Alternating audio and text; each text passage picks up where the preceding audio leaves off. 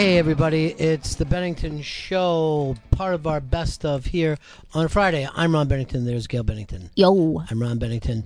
We're going to be playing the Skanks in Austin. These are our best buddies, I think, in radio or life. They're just great friends to us. And as a matter of fact, this is a Skank Fire show because Dan Soder joined Big J. I'm sorry, I'm very tired when I'm doing this.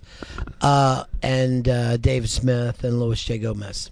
Yeah, I'm excited to hear it because I actually wasn't there at the time because me and Jen got to see Ali Wong. So afterwards, we're seeing all these comics come walking up the street and they're like, your boy Chris is crazy. Like everybody who passes us is just like, he walked the room. We're like, wait, what happened? What happened to this thing? It became the stuff of legend on the street that you walked an entire club. Well, here's what happened. I went out to have a smoke after mine. It's very confusing that Louis J. Gomez's game was very confusing. He called it a debate off. Do you remember what yours was on? It was North versus South on food. I was supposed to debate the North has better food than the South. Mine was what has better racist, the North or the South. Better racist? Yes, and that led to a lot of confusion and fighting back and forth. And it was me and Sal Volcano, and I had just done an unmasked with him, so we couldn't feel any closer. And then we were forced to, give in to our stupid competitive urges about debating. But, I wanted to do something for those guys. They always come on our show.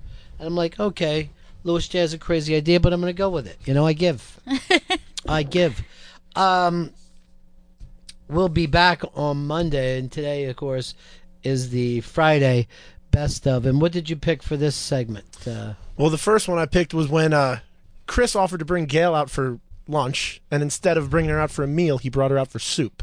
And so we go into the old Seinfeld debate, is soup a meal? Now, did you end up giving her a suit that later... I thought it was a nice gesture. Remember where we got on this, whether soup is a meal or not? I wouldn't budge and I said, yes, soup is a meal. No one else agreed with me. Well, then why play it? Because I would agree with everyone else. Soup is not a meal. It's an appetizer at best, right? And I also had said to him, like, I'm starving. And he's like, I'll take you. I'll buy you lunch. You got me yesterday. And then I get soup. I literally get soup. You get filled up on soup, Chris? I get filled up on soup, oh yeah. Don't. Yes, I do, yes. Have a gallon of it, I'm going to be honest, Chris, you're lying because you get filled up on nothing. Because I see... What the fuck, Al?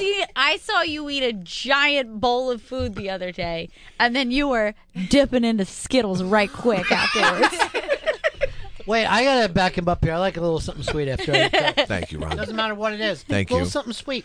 Got like a sweet soup afterwards. Skittles is a fine dessert. But...